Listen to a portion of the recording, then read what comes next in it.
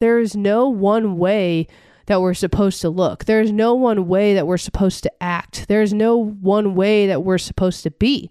The beauty of this world comes from each of us being uniquely exactly who we are.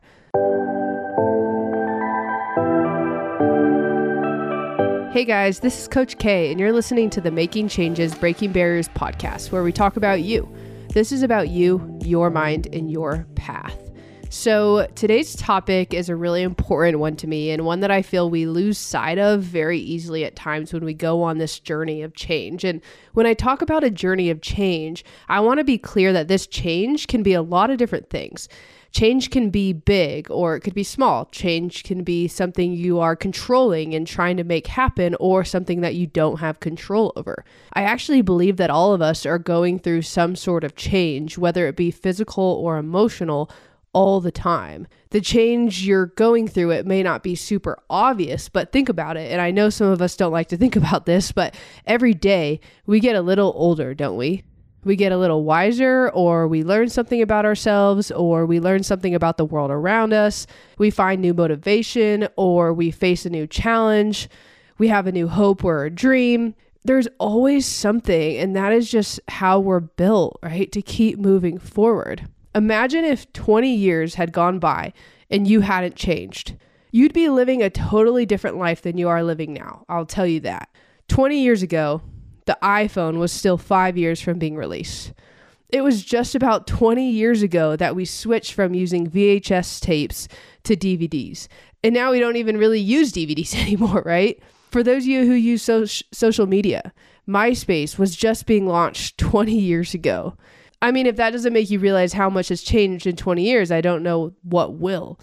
Change is all around us, and it always will be. And change is always within us as well. So if we can really master the skill of navigating change in our lives, not only do I believe we will find our version of success, but also, and these may be the same thing, but I think you will find you end up living a life full of purpose as well. But there is a catch to all this. Because yes, I do talk a lot about change in this podcast and the importance of it and how to navigate it and how to master this skill.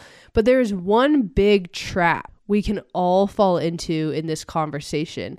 And that is, as we try and create change in our life, we lose sight of who we are now. We have this potential to lose sight of who we are now. We have the potential to forget to be grateful for what we have now. And we have the potential to stop loving ourselves for who we are now.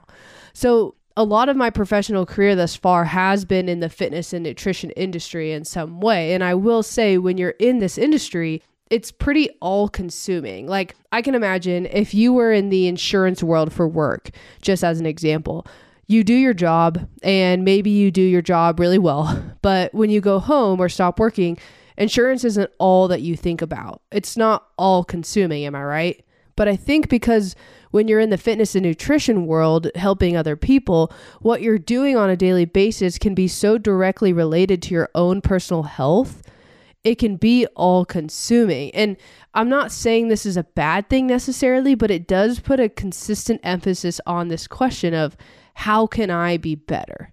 How can I be better about the foods I'm putting in my mouth? How can I be better about my workout routine? How can my body look better? How can my mental wellness be better? How can I drink more water or get more sleep or whatever it may be? It makes you kind of very hyper aware of all these things. And this really goes for anyone who is trying to be more focused on their health in some sort of active way. When you take fitness and nutrition outside of sports especially, you start to see a wide variety of perspectives and goals that people have.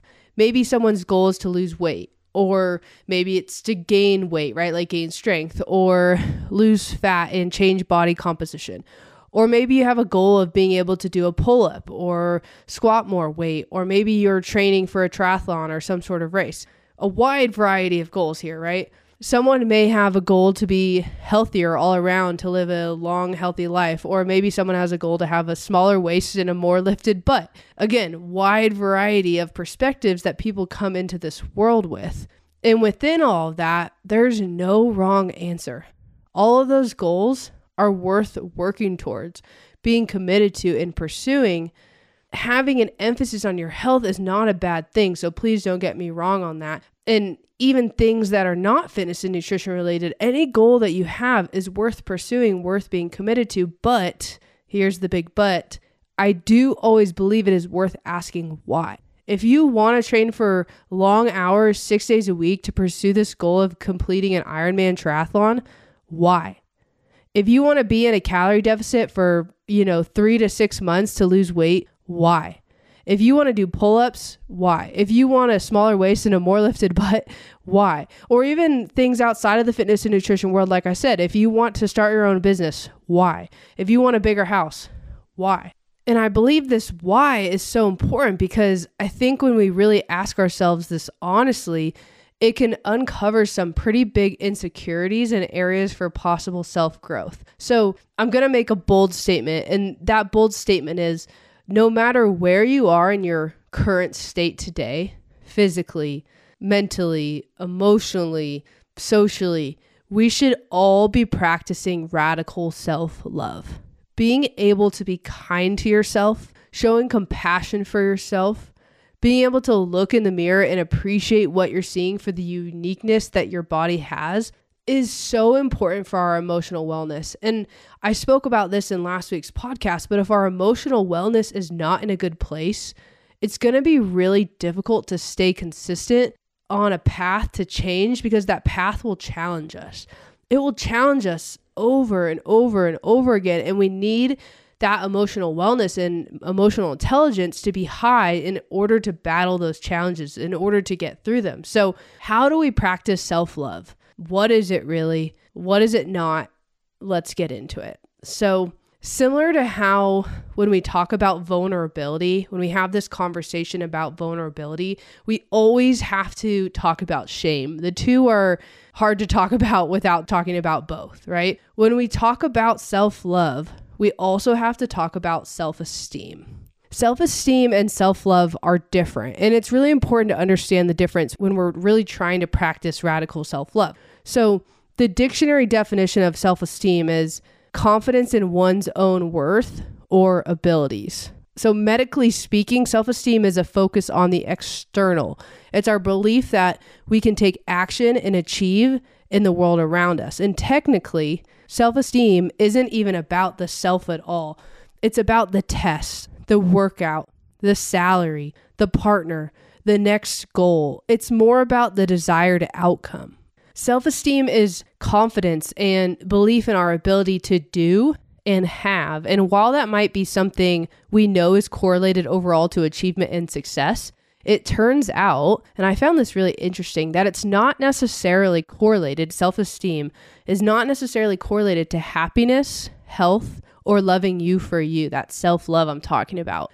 It's not related to our self-worth. So 2 things I want to point out here. Because self-esteem is attached to what we do, it can fluctuate really easily.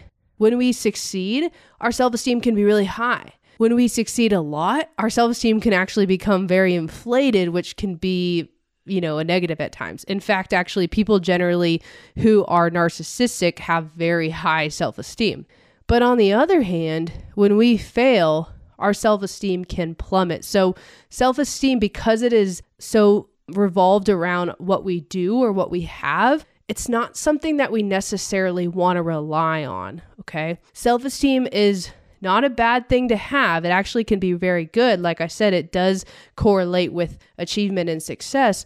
We want a good level of self-esteem, but it's important to recognize where self-esteem comes from and the important difference between it and self-love. Self-esteem is something that, theoretically speaking, we have a little bit less control over, all right? Whereas self-love is something we have a lot more control over. So self-acceptance is another concept that is important to talk about in this conversation of self-love, but it's different than self-esteem as well. So psychologist Dr. Leon Seltzer explains the difference. He says, whereas self-esteem refers specifically to how valuable or worthwhile we see ourselves, self-acceptance alludes to a far more global affirmation of self. When we're self-accepting, we're able to embrace all facets of ourselves, not just the positive, more quote unquote esteemable parts. Believe me, I think it's awesome to want to be better. I love focusing on self-growth, and I've told you guys over and over again that one of my 3 core values is growth. And I always love having something to work towards. So I'm not saying that we just need to accept me for me as I am right now and period, that's it. That's not what this is about, but we do need to start there. We must first acknowledge all the good, but also that we have undesirable traits and habits before we start off on our journey to improvement. And when we practice unconditional self-acceptance, we can actually begin to love ourselves. This is where self-love actually begins. We can start to embrace our more authentic self and work on improving our less than desirable traits and qualities. Self-acceptance is not particularly thrilling or inspiring. Like, think about the phrase, okay, I can accept that. Generally, you're probably referring to something that's okay, but not necessarily your ideal situation. But that is okay. And like I said, it is just the first step. Think of someone you know, or maybe it was yourself at some point, and that person has a weakness or a less desirable state, but doesn't see it, doesn't want to see it, doesn't want to truly accept it, right? They have not gone through this process of self-acceptance with themselves. What is the result of this? Being kind of blind to this weakness or this less desirable state. The result generally is that whatever that weakness is causing will just keep happening over and over again until that person is able to accept this less desirable trait. So self-acceptance is really important. And once we're able to practice self-acceptance, like I said before, we're able to start down a path of self-love. But I do want to make it really clear. Self-love is more than self-acceptance. When it comes to treating ourselves with self-respect and self-love, we can actually do better than self-acceptance. This is just the first step. So generally, a good place to start when we talk about self-love, we're getting into it now, is with our own bodies, right? What more to love than our own bodies? And what bigger challenge could we face than loving our own bodies? The truth is, we live in a world where the vast majority of people want to change their bodies. We see it on social media. There are TV shows about people doing radical things to change their bodies. And again, I go back to the question I asked at the beginning, which is why? Why do you want this change?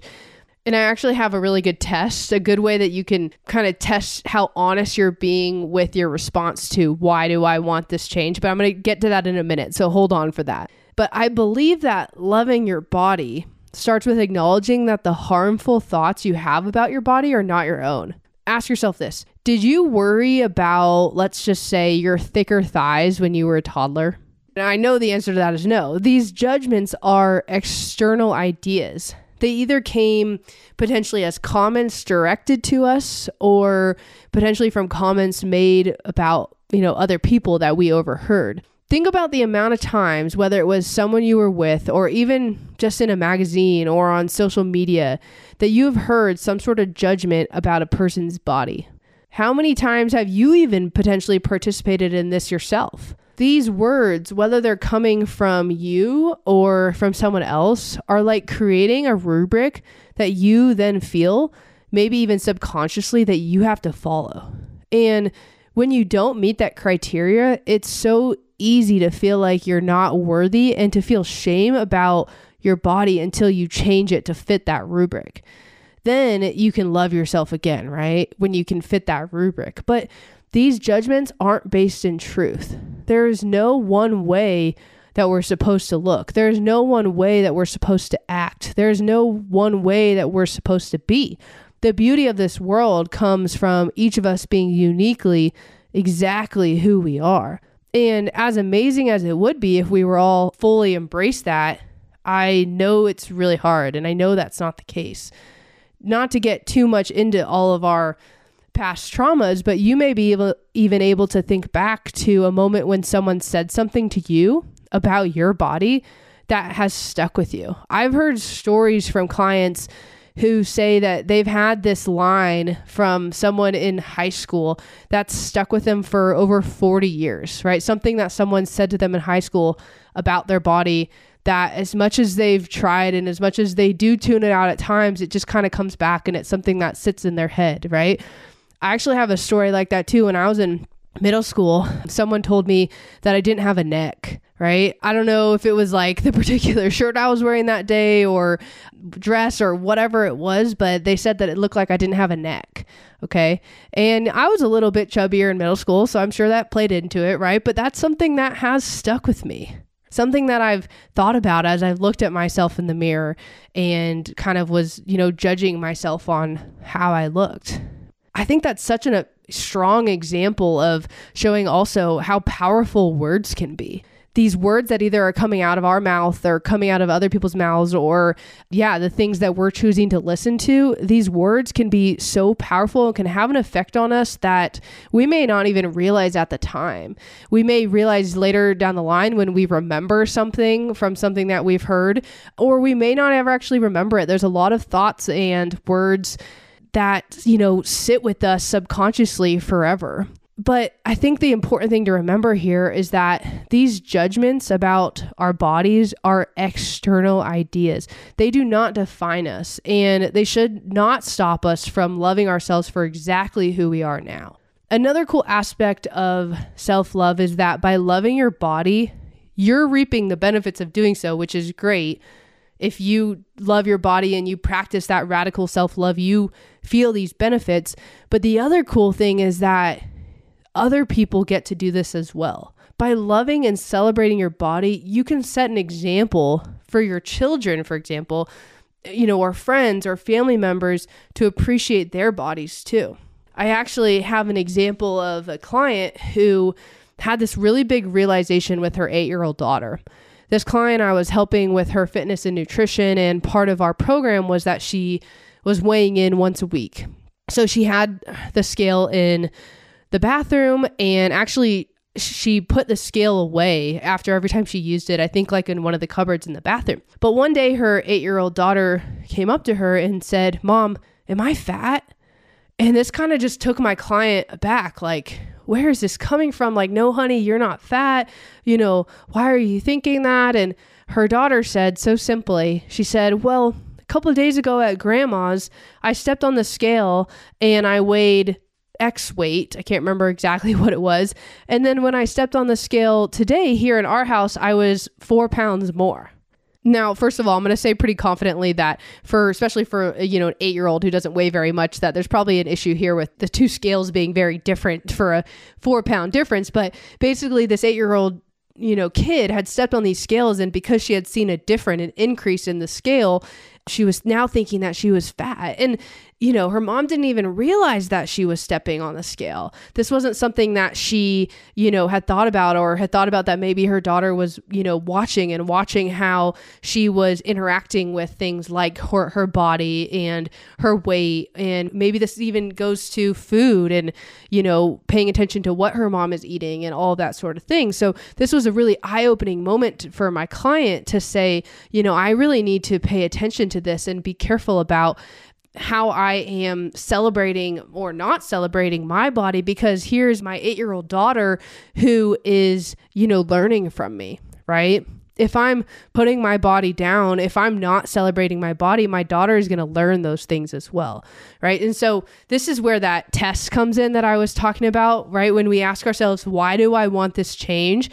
If you can answer that question to your kid, or if you don't have a kid, imagine that you are answering that question to your kid and you feel comfortable telling your answer to your kid to the point where you think that they'll be able to actually understand and again, you feel comfortable with that, then I would say that your why is probably really rooted in something you really believe, and that's something that you really want and something that you would feel proud of to get. But if you can't tell your kid your why, the why behind this change that you're wanting to make, you might want to ask yourself if this why is really rooted in something that you truly are desiring and would be proud of achieving, or if it is rooted in potentially, social influences. You're getting influenced by the media, or how you should look, or how you should act, or, all those things. Should, right? Not so much what you actually truly desire. So this example was such a good reminder, this example with my client, of how we practice self-love and how this is seen by others, especially the youth. If you have direct contact with youth, whether they're in your house or you work with kids or anything like that. So with all this being said, it is so important for us to practice self-love, not only for ourselves. I mean, that is the most important, but we're also doing that so that the people around us kind of get permission as well to love themselves. Okay. So I want to leave you guys with 5 tangible ways that you can practice self-love right now, today, right? Or sometime this week. I would love to hear about your guys' experience, maybe putting some of these things into practice. So number 1 is going to be practice mirror work. And this is exactly what it sounds like. Okay. Now, I will say if you can do this naked, that's better, right? So find a private space, find a private mirror, get in front of that mirror naked, just you. And I want you to look at your body and I want you to appreciate every little thing about your body that you see. We are so used to standing in front of our mirrors and judging ourselves.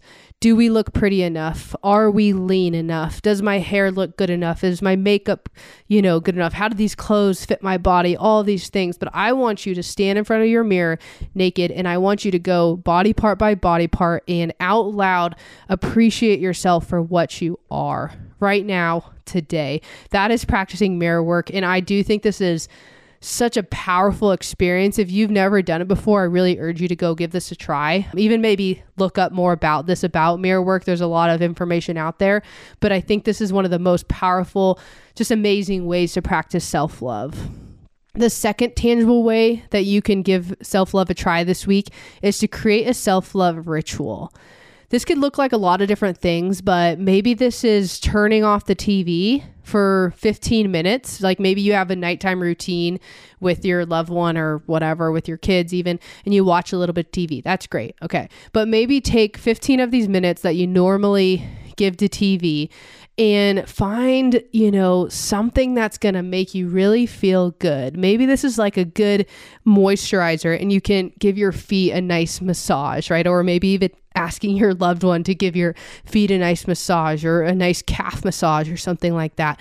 Maybe this is taking 15-minute break, right? If you have kids in the house, asking your partner to watch the kids for 15 minutes and you're going to go take a really just nice bubble bath. You get the bubbles going, you get the warm water, you get the candles going. And maybe this isn't something you can do every week, but that's okay, right? Just a few times a week, but put that ritual together, whatever it looks like, whatever that self-love ritual is.